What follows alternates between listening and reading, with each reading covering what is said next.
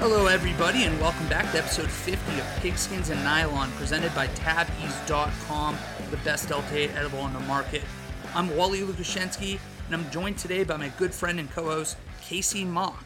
Sadly for us, Hayden has COVID and is out for the count this week, but Casey and I will do our best to man the fort. How are you doing today, buddy? Episode 50, wow. Man, this has been an awesome ride with you guys. It's been a lot of fun. I really look forward to this every single week. Crazy, we've done 50 of these things. But I'm doing great, man. As you know, my Steelers snuck into the playoffs, and thanks to a loss by the Colts and your Raiders really saving our ass. I thought I saw the score. It was 29-14, I believe. I was like, oh, awesome. No shot at time, whatever. And so I ended up going to bed, and I didn't see my phone until the morning, and I saw Hayden was blowing up my phone. I'm like, what the heck?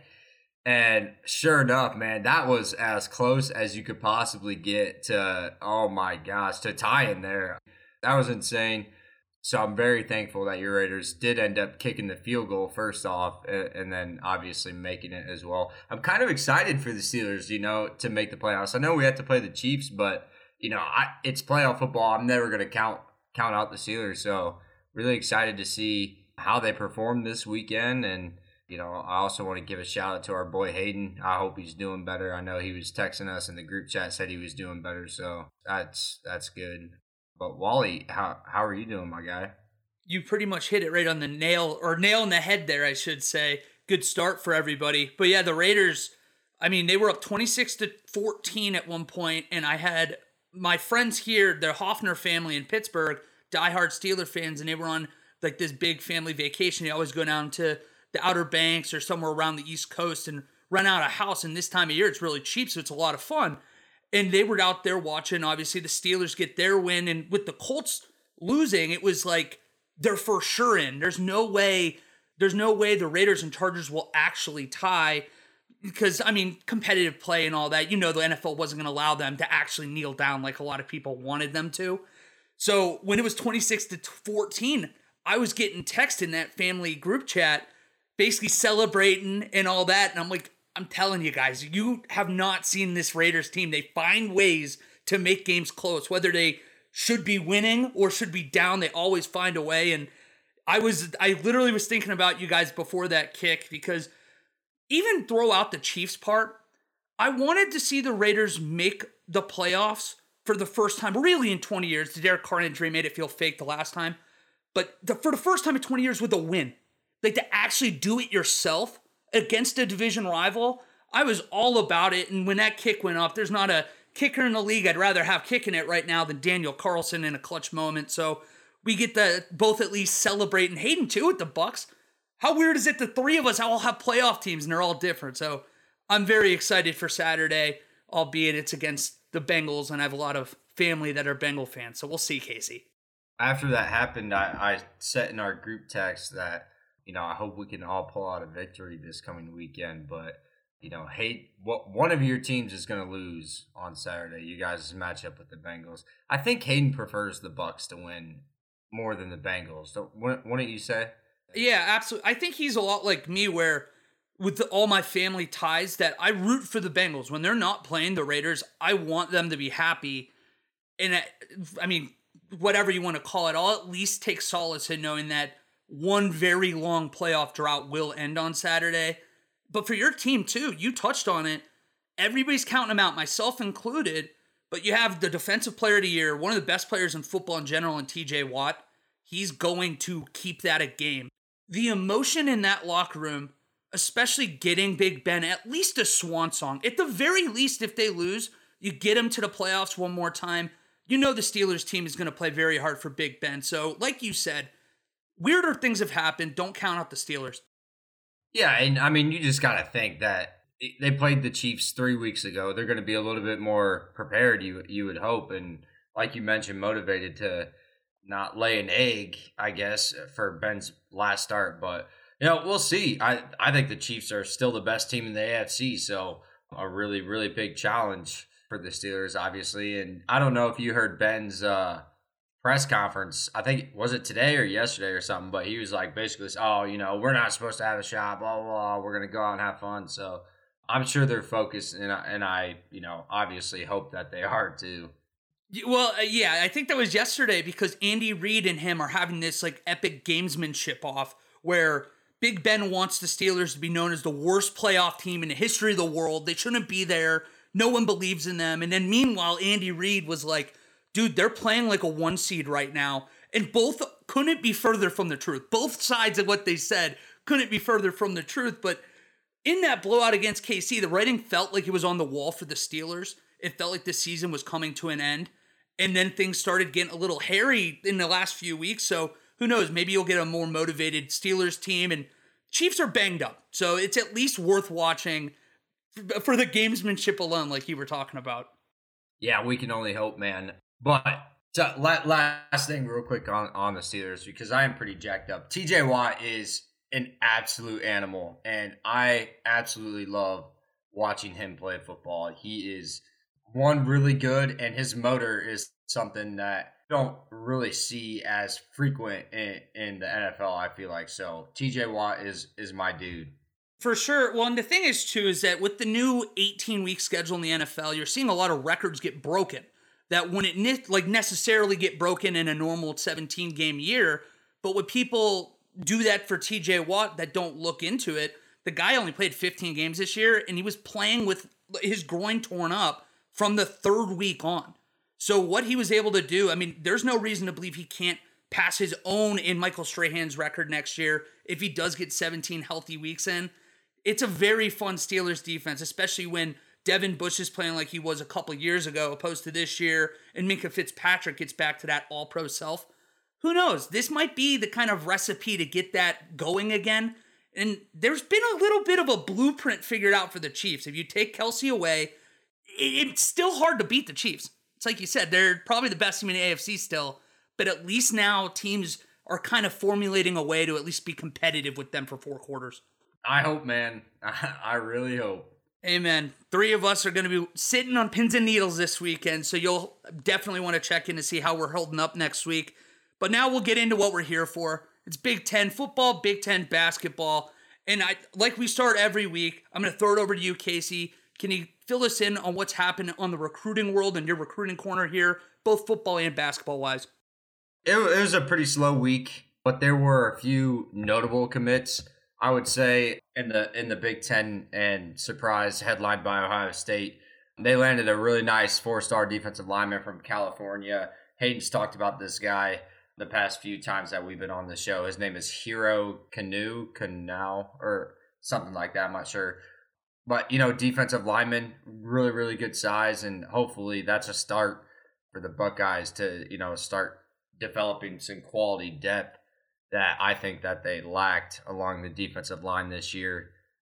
An interesting one here that I really haven't read that much into, but Michigan State stole away a solid 4-star receiver by the name of Jeremy Bernard from Nevada. And why I say it's interesting, because he was committed and actually signed with Washington in the early signing period, but he must have gotten out of his letter of intent or something and decided to sign and is now actually enrolled with the Spartans. So really good job by Mel Tucker and his staff. We had no new commits in the class of 2023 and also had no basketball commits in the past week as well. A little bit of transfer portal news, not really anything too big happening in the Big Ten, but we did gain another 5-star in the transfer portal. Like I mentioned last week or a few weeks ago, I'm not sure, being a 5-star in the transfer portal is really, really difficult. They have a whole new rating for that. But with USC freshman quarterback Jackson Dart entering the portal, he joins 3 other portal players as a 5-star rating, which, like I mentioned, is very difficult to achieve. But that'll do it for Casey's recruiting corner. Pretty slow. Do you have any thoughts on any of those, Wally? Yeah, I actually want to ask you a question, and I don't know if you'll know the answer because I can't keep straight with all the new transfer rules that have been changing, like ever flowing the last few years. But that guy that initially signed that letter of intent to play with Washington and decided, is it technically a transfer, or is he just signing to play with Michigan State? Do you have any idea? I'm not sure, but from like I said, I didn't really get into it. I just realized that when he was getting crystal balls for Michigan State, I clicked on him. Obviously, like I said, he's a nice 4-star receiver, and so it said that he was signed with Washington. I'm like, what in the heck is going on? But the only thing that I can compare it to is Xavier Worthy of last year with Michigan. So Xavier Worthy was a top 100 guy and had a fantastic Big 12 season last year with Texas. Signed with Michigan, was set to enroll with Michigan, was in Ann Arbor for January, and then something went wrong with his enrollment, and ultimately he got out of his letter of intent and went to Texas and enrolled at Texas. I have no idea about this guy. I'm not sure what went on, but that's the closest thing that I can compare that situation to. Well, then, yeah, I guess the only other takeaway from that, though, is losing Jalen Nailor, getting a very good 4-star wide receiver prospect at least. It should be at least fun to see if he can get involved early on next year, maybe following year, what have you. Kid has really good size, too. I think he's 6'2", 193, so he could be somebody that could step in and play right away. You know, I haven't watched film on the guy or anything. I don't know about his route running and his catching ability and things, but, you know, with 6'2", 193, that's a pretty good sized wide receiver in today's game. And that's 193 before you get into a college locker room with those strength and conditioning coaches too. And kid's 18 years old. Who knows? He can throw another half inch up. But thank you again for your recruiting corner, Casey. Since Hayden's not here, I'll read real quick what happened last week in basketball in the Big Ten, and then we can get going to talking about that. Last Thursday when we recorded, we got about halfway through the games. It was close at the time, Indiana and Ohio State, but they really took it to Ohio State in the last 5-7 minutes of that game. They won that. Wisconsin, they beat Iowa in a pretty good game, 87-78. Illinois continues to win as they beat Maryland by 12. We had no games on Friday, so Saturday, Purdue beat Penn State, and this is Penn State that, since they've had COVID, they've really become kind of a scrappy team. And it was almost like the perfect mid-year timeout for them. I'm sure we'll talk a little bit more about them. But again, Penn State, they lose that game, but at least competed with Purdue. Rutgers killed Nebraska. You never know what you're getting in Nebraska anymore. Michigan State, Michigan was regrettably postponed due to COVID in Michigan's locker room. Sunday then, E.J. Liddell leads Ohio State past Northwestern. And John Rothstein put a tweet out after this game, and I thought it was really interesting, where Northwestern's a good basketball team, and they are blowing their opportunity to get into the dance, because you can't start 1-3 at this point. They'll get to 1-4 when we get later on in Big Ten play and expect to just turn it on. There's too many good teams, and you have to hope, or at least aim for that 500 record in conference play to get in. And right now, it's just not looking very hopeful for Northwestern. Wisconsin then beat Maryland by 1 point on the road. Maryland at that point falling to 0-4 in the conference. Very similar things to what I was just talking about with Northwestern. Indiana beat Minnesota, who's starting to come back down to earth a little bit. They're 73-60. They're losing some close games, but they're hanging tough in them. Monday, there were no games. Tuesday, Purdue and Michigan were once again, they were postponed. Two very high-profile games we lost this last week because of the COVID outbreak, which is a shame. Then Penn State holds Rutgers to 49 points to win by 17. More of what we were saying before, that they are all of a sudden a very pesky team to play in the Big Ten. Then Illinois pulls away late against Nebraska, sending us into last night's Wednesday slate of games.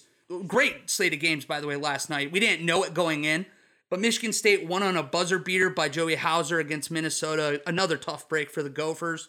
And Northwestern loses an overtime heartbreaker at home against Maryland in a game where I feel like both teams really probably felt like they had to win. So just initial thoughts from this last week. I know your Wolverines weren't able to play because of COVID, but anything beyond that kind of catch your eye? Yeah, you know, the Buckeyes looked a little flat against Indiana, but Indiana's a pretty darn good team, I think. But Ohio State was able to come back and freaking shoot lights out and hold off a really pesky Northwestern team that, you know, just really seemed not to go away. Wisconsin's win over Iowa was huge. And then, you know, they didn't really play very well and was able to at least follow that up with a win against Maryland. And, you know, even though they barely squeaked that out, but it's keeping their Big Ten title hopes, regular season title hopes alive. So, you know, good for Wisconsin. Michigan COVID issues, they must be severe because I have no idea.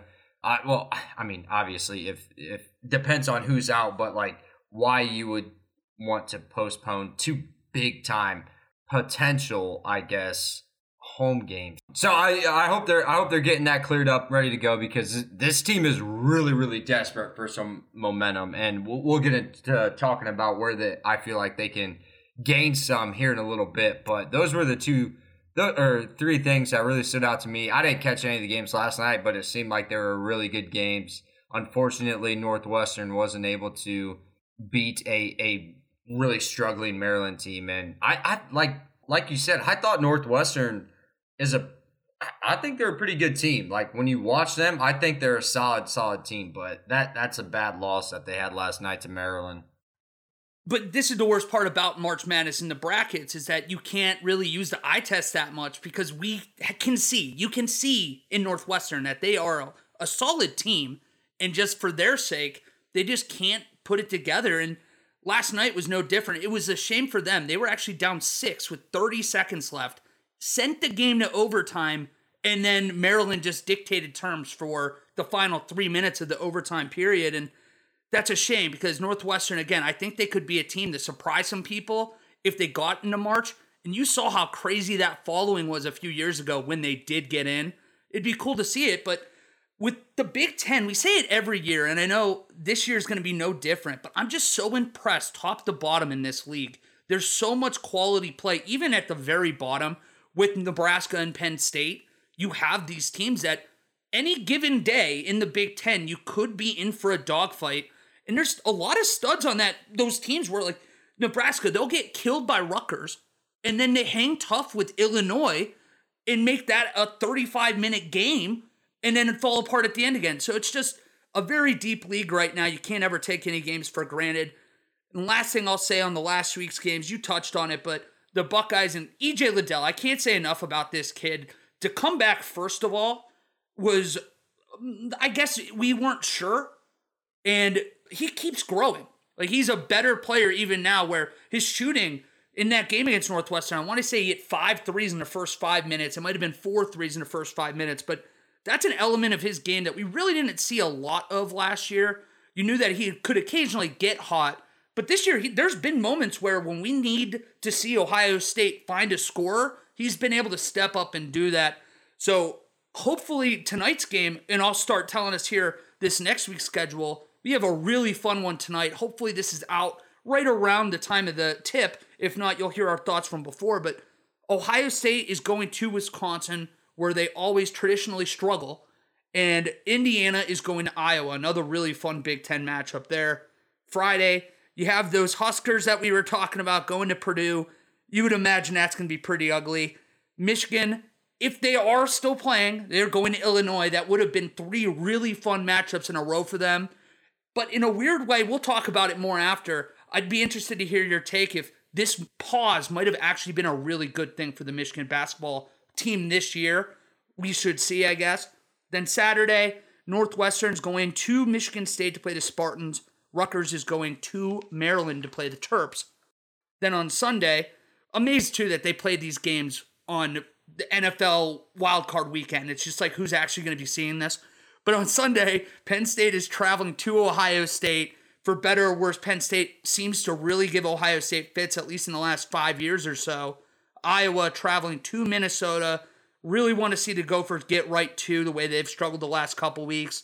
Monday, Purdue is traveling to Illinois. Should be a really, really fun matchup between two very good teams. Indiana, a lot less fun matchup, traveling to Nebraska. Tuesday, this is the weird thing too, these little non-conference games that slide their way into January. IUPUI will go to play Ohio State. We won't talk about that one. Maryland is traveling to Michigan, and Wisconsin is going to Northwestern. And wrapping us up here with next Wednesday, Minnesota is traveling to Happy Valley to play Penn State, and Iowa is traveling to Rutgers. So backtracking here a second, Casey, I want to ask you first about the question I posed before. Do you believe Michigan is going to benefit from this pause, or is it going to be kind of irrelevant in the scheme of things? I certainly hope that they benefit from this little break that they had, because that team was not playing really good basketball. Yeah, I'm really looking forward to Friday's game. Obviously, Michigan at Illinois. Illinois is a really good team, and I don't really expect much from the Wolverines, but coming off the COVID issues and playing really bad, I hope that they can at least make it look like a decent loss, and we can kind of maybe get a gauge as to where Michigan is going to go the rest of the season. Because the Big Ten slate, like you were saying earlier, man, there's no days off with this Big Ten this year. Tonight, I'm really looking forward to the Ohio State-Wisconsin game. Should be a really good game. I think that, like you said, Ohio State struggles up in Madison often, but it'll be interesting to see how that matchup goes tonight. Indiana at Iowa is kind of a low-key big game for the conference, as both teams are trying to position themselves at the top of the conference. So that's really kind of a big game too. And then Monday, Purdue at Illinois, in my opinion, it's still two of the best teams in the conference. So I'm really looking forward to that game as well. It's kind of an oxymoron to say, but we always think about the physicality of the Big Ten. I know I said last week, but we have scorers in this conference. And any given night, you can see Indiana, Wisconsin, Nebraska, these teams with these high-profile NBA talent guys, and guards specifically, are able to kind of surprise teams. So you're right. I'm actually really excited for that Indiana-Iowa game between Trace Jackson-Davis at Indiana and Keegan Murray for Iowa. It's going to be a lot of fun there. That is a low-key big matchup, like you mentioned. But then there were a few other ones as well that you talked about. Purdue and Illinois. That's an opportunity for Purdue. If they do want to have a chance at the regular season Big Ten championship, it's a very critical game for them to win. And also, if you're Illinois, you have a chance to really kind of distance yourself against teams that you perceive as probably being the other better teams in the Big Ten. Even teams, I guess, like Wisconsin and Ohio State, we went into the year thinking they were going to be second tier. Now they're hanging around. You don't want to give those kind of programs the belief that they can hang in there for 20 games in a conference season. Win that game, and I really do think you have a chance to see Illinois really run away with it, win this thing by 2 or 3. But outside of that, Michigan, I'm really intrigued to see how they respond from this break. Weren't playing really good basketball, honestly, all year up to this point. Maybe this was the thing they needed to kind of just hit the reset button, get back into doing their own thing, get out of the national light for a second, and now come back. If they start playing well, I mean, the season's still very young. If you do get into the dance, this is a great point to start really growing as a team. So those three, I guess, were the matches I'm most looking forward to. Yeah, and to touch on Michigan a little bit, I was listening to Dan Dakich today on, I forget which is it, Rothman and Ice, down here in Columbus, and he was asked about his opinion on Michigan, and I was so happy that the first thing he pointed out, after he mentioned something about Howard not having Beilein's culture in place, and he took over a great culture that Beilein said, oh, yada, yada, yada. And then the first guy he mentioned was Devontae Jones. And I know, I'm not sure if I've been as critical on Devontae Jones on the podcast as I have been in our group messaging. But Devontae Jones is a major reason why Michigan wasn't playing very well, in my opinion. And it was just really nice to see that a guy like Dan Dakich completely agrees with me. So I just wanted to point that out there. I'm also intrigued because I get to watch Michigan a lot when they're on TV, or I'm having it with the 3 or 4 TV setup, but very rarely do I just sit down and focus on Michigan basketball unless it's in the tournament or something. You'd imagine he, as a former player going through that school, he's a very players-friendly coach. Do you think that there's like a lack of accountability? Is that what you're kind of hinting at right now?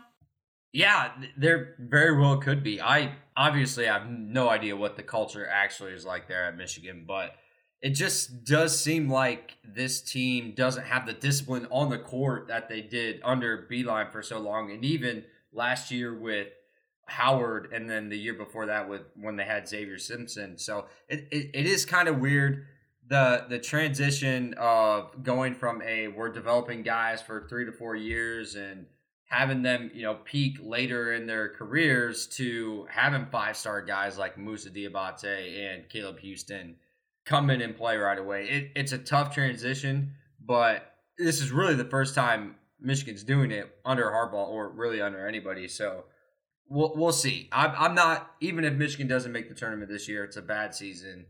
Whatever, we'll throw this one out. Howard has a lot of learning to do with this new way. If he's going to try to recruit at this level like he does, there's definitely going to be some adjusting, in my opinion. I did lie too. There's one other team I want to go into a little bit more detail about real quick, and that's the Purdue Boilermakers. We saw them come out the hottest team in America, not just a Big Ten this year for the first month of the year. And I don't know if it's the mid-season lull, if they're getting bored, but they're kind of struggling with a lot of teams they have no business struggling with this year. And this week, I think, is going to be a really fun kind of view of that team because they have a very underwhelming Nebraska Cornhusker team right now that, again, we know they have the scores that can compete against a team like Purdue if they get hot. Then they follow it up with Illinois on the road. This is one of those weeks I could see Purdue beating both of those teams by 4 inexplicably. What do you think it is for Purdue right now? Is it just simply a mid-season lack of focus? Or do you think that there's actually some problems that might be underlying here that might be getting exposed in conference play?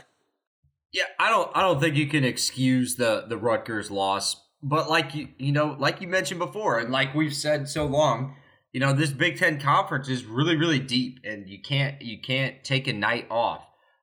Wisconsin is a really, really good team too. So I kind of excuse the Wisconsin loss. They didn't play well at Penn State, but on the road in the Big Ten, anytime you can win, that's a good thing. So I'm not really that concerned about Purdue right now.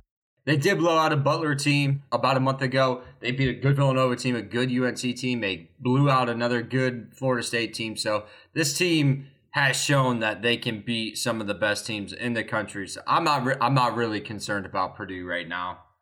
I also believe that big men that are the focal point of their teams, those teams sometimes struggle in the regular season. It's hard to keep that aggression and that level of physicality that you need all year long.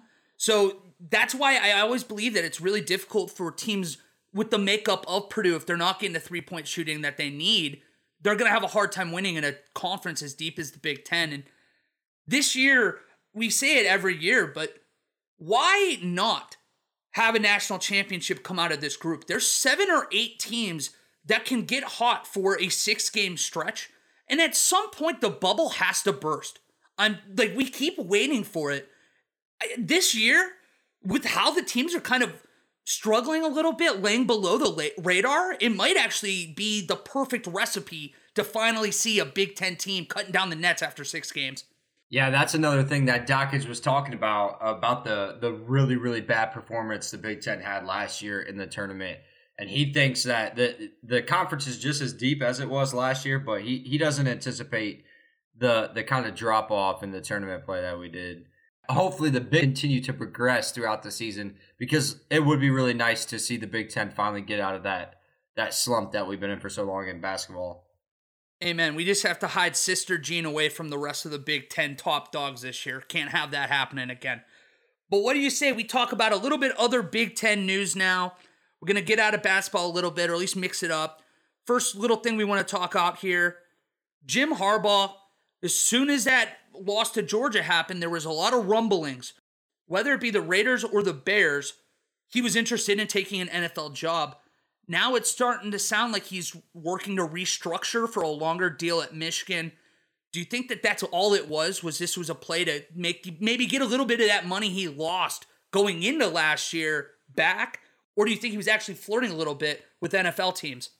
I do think that Harbaugh was entertaining the offers, but the more in-depth I got with it and did some research, the more I think it's just a leverage play for him to stay at Michigan. I don't necessarily think it was for his salary, as we heard this earned almost all of his incentives and he just donated it. So I don't really think it's for his salary or money for him. I think it's because Harbaugh has expressed frustration with the admissions process for transfer and graduate transfer players at Michigan. So I believe that he was, entertaining offers to get Michigan to move on making the process easier for Harbaugh to get transfers in so that he can attack the portal a little bit better and more frequently than what he has been doing. And in addition to that, Harbaugh and Michigan have been behind the 8 ball with all this NIL stuff too. And ever since all that stuff came out, it seems like Harbaugh has been frustrated with the way Michigan has been handling that as well. So I've been hearing, and they're all just rumors. Harbaugh with Stephen Ross, this, and this. I've been hearing that he's been reaching out to donors and some alums to try to get some NIL stuff in place so that he and Michigan can recruit at the levels that he needs to take Michigan to the next level of competitiveness. Because I think the Georgia game was a really, really harsh reality check that even though Michigan has been successful compared to most, they're still not up there with the top dogs. So I would be surprised if Harbaugh does end up leaving, but we'll see within the next couple weeks, whenever the Raiders season ends, if they attack Harbaugh or if they try to what is I'm blanking on the freaking interim coach's name. Rich Bisaccia. Okay, I was just listening to it. But yeah, so I don't know. What if they win a game or two in the playoffs? I've been hearing that the players love him. I just heard it on the radio that everybody loves him. So it'd be difficult to let a guy go that turned your season around, kept them from being so distracted, and then wins a playoff game or two, and then you just give him the boot. So I don't think it's the Raiders. It could be, and I don't really think it's the Bears either. I think it's a leverage play for him to get what he wants at Michigan. First, just to touch on the Raiders stuff too, because you're right. Yeah, the players do love Rich Bisaccia, and I do think that they'd entertain keeping him if they won a game or two in the playoffs. But there's a lot of rumors, who knows if they're true, that if the Raiders did pursue Jim Harbaugh, he would be kind of looking for a lot of power, basically being GM and head coach. And that it wouldn't really surprise me with a guy like Harbaugh. He thinks, and this isn't a bad thing, but he thinks very highly of himself, as he should. And he believes that he'd be the guy that'd be able to really take a team to another level. But that leads me into Harbaugh. This is a really interesting flex point he's at right now. You mentioned they just had a really magical year, but it ended very similarly to like the way Michigan has looked in past really big marquee games. And he has to look in the mirror and say, hey, am I willing to stay here, potentially lose to Ohio State 3 or 4 times, maybe in 5 years, because of the talent that they have, I'm not going to have. The money that they have, I'm probably not going to have. There's a lot of variables here that if he truly loves Michigan that much, maybe he stays. He is the best guy for the job right now. I don't think anybody could dispute that. But does he want to stay? I think he inevitably does. The money's going to be really hard to pass up. The momentum that he just acquired this last year is going to be really hard to pass up. And not to mention, this goes for anybody. Who doesn't like to be wined and dined and feel wanted? He just has been drugged through the mud for years now. After he got to Michigan, he had a few years of the honeymoon period. But after that was gone, you had Michigan fans even calling for his head last year. He's taking his run through the sun right now, and who can blame him? You just had this great year. Get the money you deserve. Take those calls. If an NFL job pops off and you think that, hey, you know what? I can walk in and be the guy right now, possibly win a Super Bowl, really take my legacy to another level. I don't think a lot of people could blame him. I just know as a very bitter Buckeye fan still from November, I would love for him to still be in Michigan next year because I do want to beat him. And I also, because I'm a Raiders fan, that'd be a really hard pill to swallow right away. Be like, oh, God, I got to start wearing khaki pants now and get excited for this guy. Oh, that is hilarious. But I can't make fun of you too much because that's exactly what I did when I was a Michigan fan and Harbaugh got hired in at Michigan. I bought myself like 5 pairs of khakis and wore them every single game day. So, yeah, it's a really interesting situation. Harbaugh, his stock is as high as it's ever been, really. The transition that he's made from last year, 2020, to this year in 2021 has been outstanding.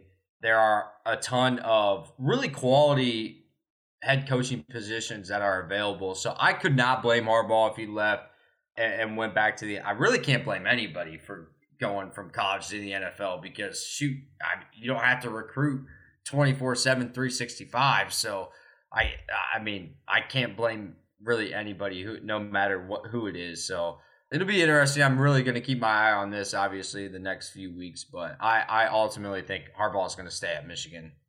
We want to remind you guys that Pigskins and Nylon is brought to you by Tabby's.com, the best Delta 8 THC edible on the market. It's sugar-free, keto-friendly, gluten-free, heat-resistant, made of 100% pharmaceutical-grade ingredients with consistent dosing for the perfect edible experience. But hey, if you're not into Delta 8 THC, that's not a problem. Tabby's offers an option with no THC while using the same proprietary drug delivery system to ensure that guaranteed dosage of CBD. Right now, Tabby's.com offers 3 flavors: galactic fruit, watermelon, and mint. Mint is my personal go-to, and it's perfect anytime you are feeling anxiety and stress running your life.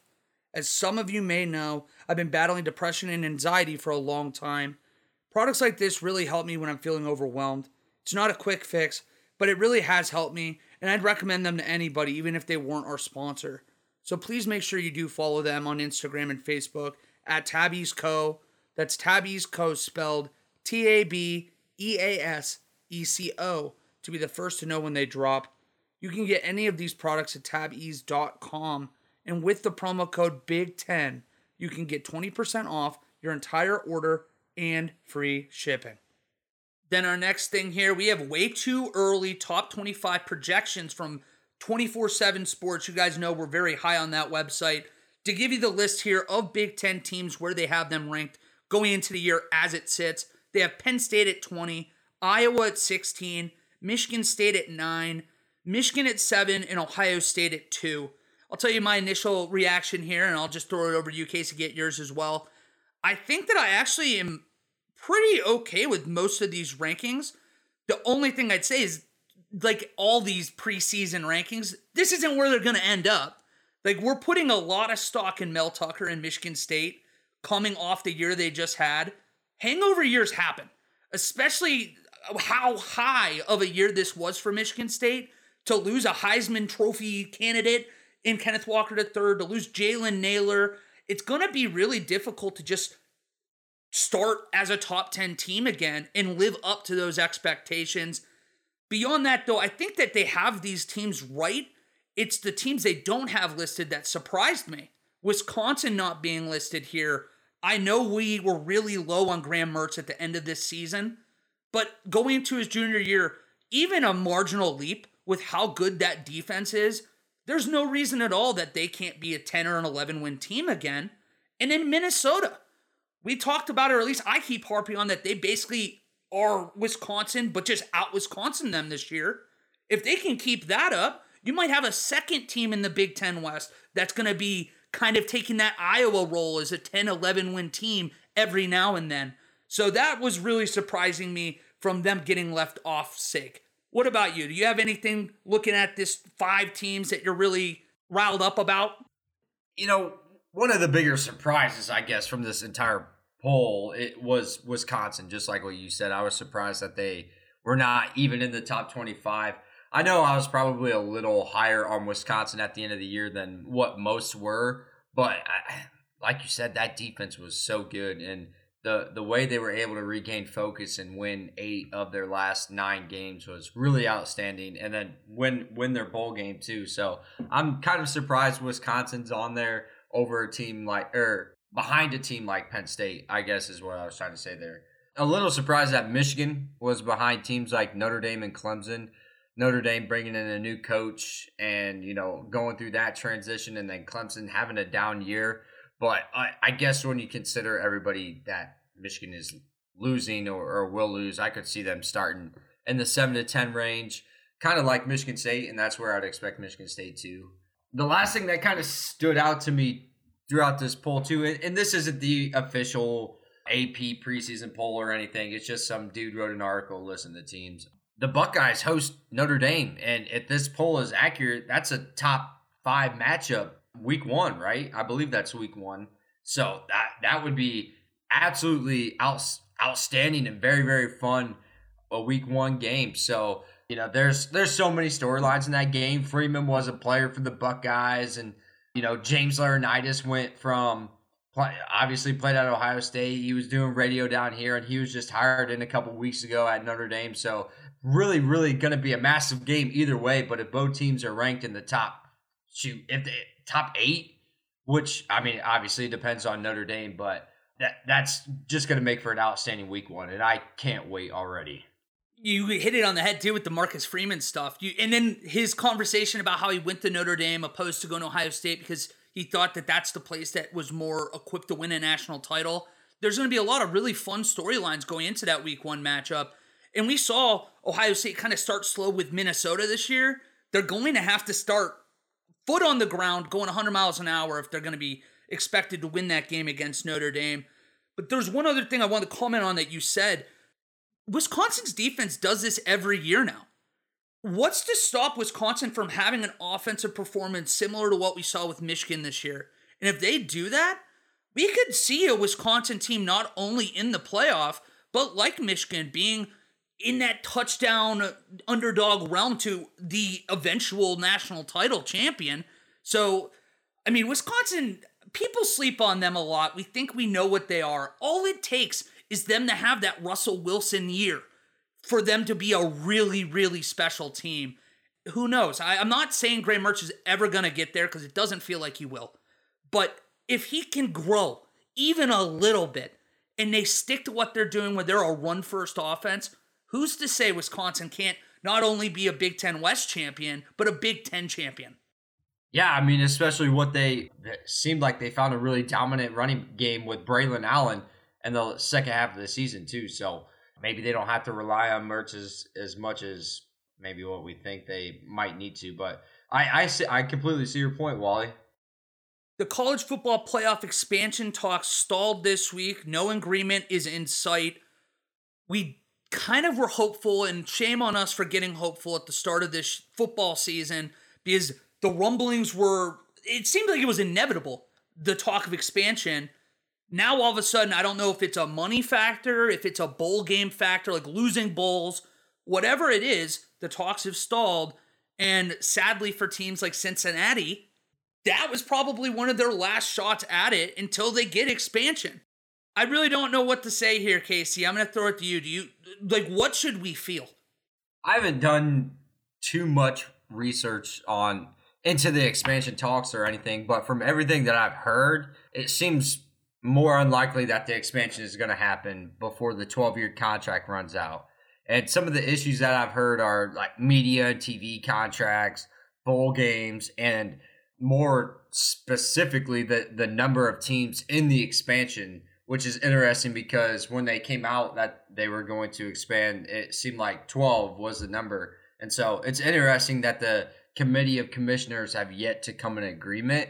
I think it's disappointing because they got us all hyped up. Like it seemed like it was going to happen next year or whatever, but I get it. It's a lot of work, a lot of details that we as fans probably don't understand need to be done before all this stuff happens. But it just kind of makes me wish that they would have kept the expansion talks more private or confidential so that they didn't get guys like me all hyped up for this expansion. It's that whole, you feel better if you just don't know. Like you said, as soon as we heard the talks, our minds went a mile a minute. We started doing the whole, oh, imagine this year. Oh, this team would play that team. Oh, imagine where they'd play. And we got all excited. And like you said, now it's going to be another, 6-7 years at the minimum, it feels like? I don't know. It hurts because you're seeing now with the SEC, by the end of this, they're going to have Texas and Oklahoma in as well. The Big 12 is effectively going to be another group of 5 conference. So you're going to likely see a lot of years like this year where you're going to have 2 SEC teams in, 1 Big Ten team in, and that's maybe Big Ten team in, because now Lincoln Riley's out at USC. You know that USC team is going to respond like we haven't seen them probably since Pete Carroll. They're going to be good. The Pac-12 will start getting teams in again. And at that point, it's going to take magical seasons like Michigan. Otherwise, it's going to only be like the Ohio States of the world, stuff like that coming out of the Big Ten. It sucks. Like, I want to see whether it be 6, 8, 12, I want to see other teams. I want to see things happen where even if this year, like let's say Cincinnati matched up with, Michigan State opposed to whoever they play. You know what I'm saying? Like they could have won that game, and who knows what that does to that program going forward. Instead, they lose to Alabama, and people like you and I are patting ourselves on the back saying you never belonged there to begin with. So this is just, everybody loses in this besides those top dogs in the SEC. Couldn't agree more, man. We'll touch on the national championship game. That was going to be my final thought here. But, man, it's scary, really. Any sort of expansion just means more SEC teams in because, like we've been talking about with recruiting, gosh, these teams are Texas A&M, LSU even still, along with Bama and Georgia, are just recruiting at a level that nobody else is. Then you throw in a Texas and Oklahoma.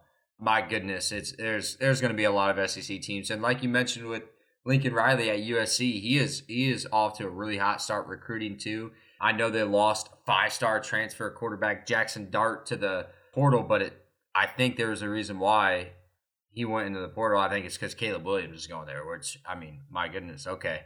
Getting off track a little bit, really rooting for the expansion. I think, like you mentioned, it could be really fun. You could get teams like Michigan, Michigan State, Cincinnati, teams that don't normally, one, make it to the playoff, and two, they don't really have a shot in beating the top dogs. Chance to get them a victory before they get shellacked by the Alabama and Georgias of the world. So excited for it to happen. Not sure when it's going to. Feels like a while away, but we'll go one more topic, and then we'll give a couple final thoughts before we wrap up. 5 Big Ten basketball players appeared on the latest NBA mock draft top 30 rankings.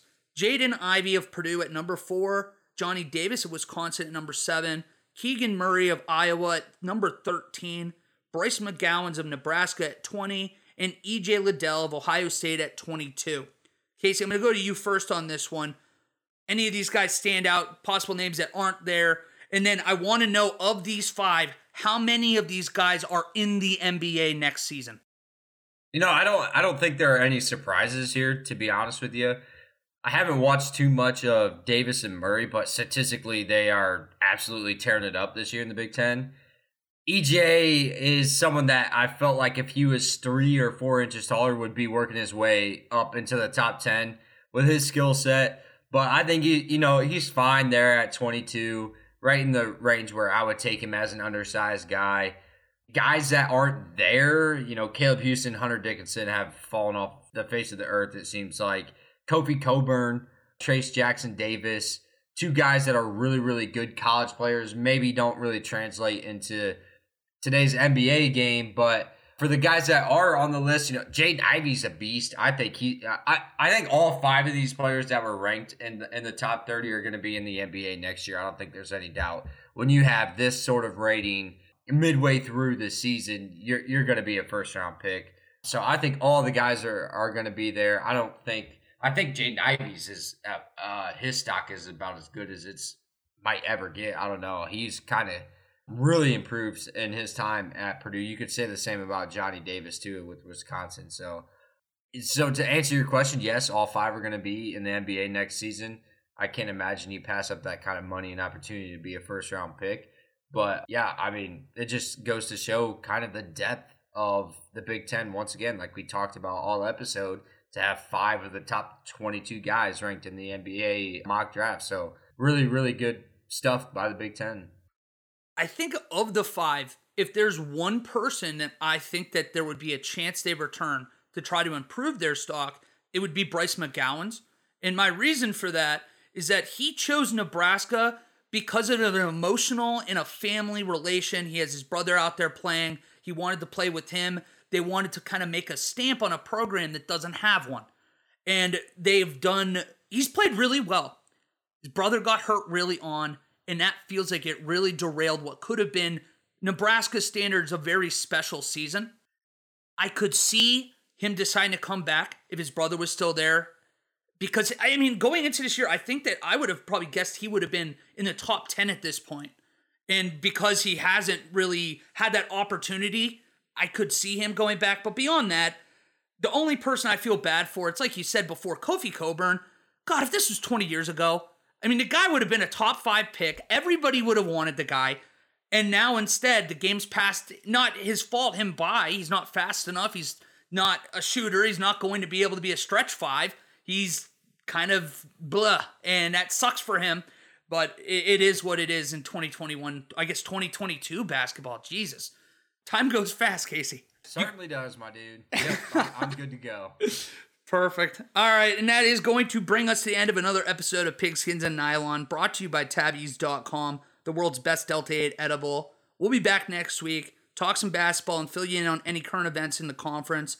If you like our podcast, please share it and spread it around to your friends and family. And make sure you go and follow us on Twitter at P&N-Pod, Facebook at P&N-Pod, and Instagram also at P&N-Pod.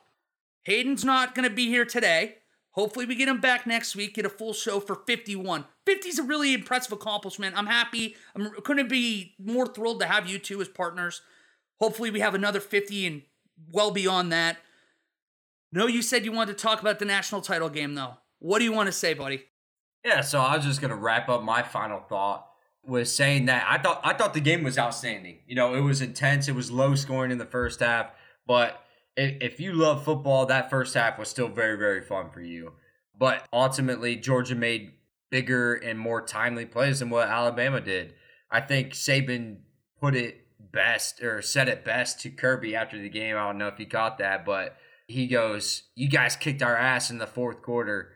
And they certainly did. Georgia really ran the ball all over Alabama in the second half. They really took their manhood away from them, it seemed like, which is weird. They out-physicaled them, but it's not really something that you say about an Alabama team. But really, that should make Michigan fans feel better because they got smacked around by Georgia, too. And it's like, oh, you know, Alabama got smacked by them. We did, too. So, but, you know, whatever. I'm just trying to tie this into some Big Ten football, I guess. But overall, I think Georgia was the most consistent and dominant team throughout the 2021 season. So they really deserve to have the chance to avenge their loss and ultimately, you know, won the national championship doing so.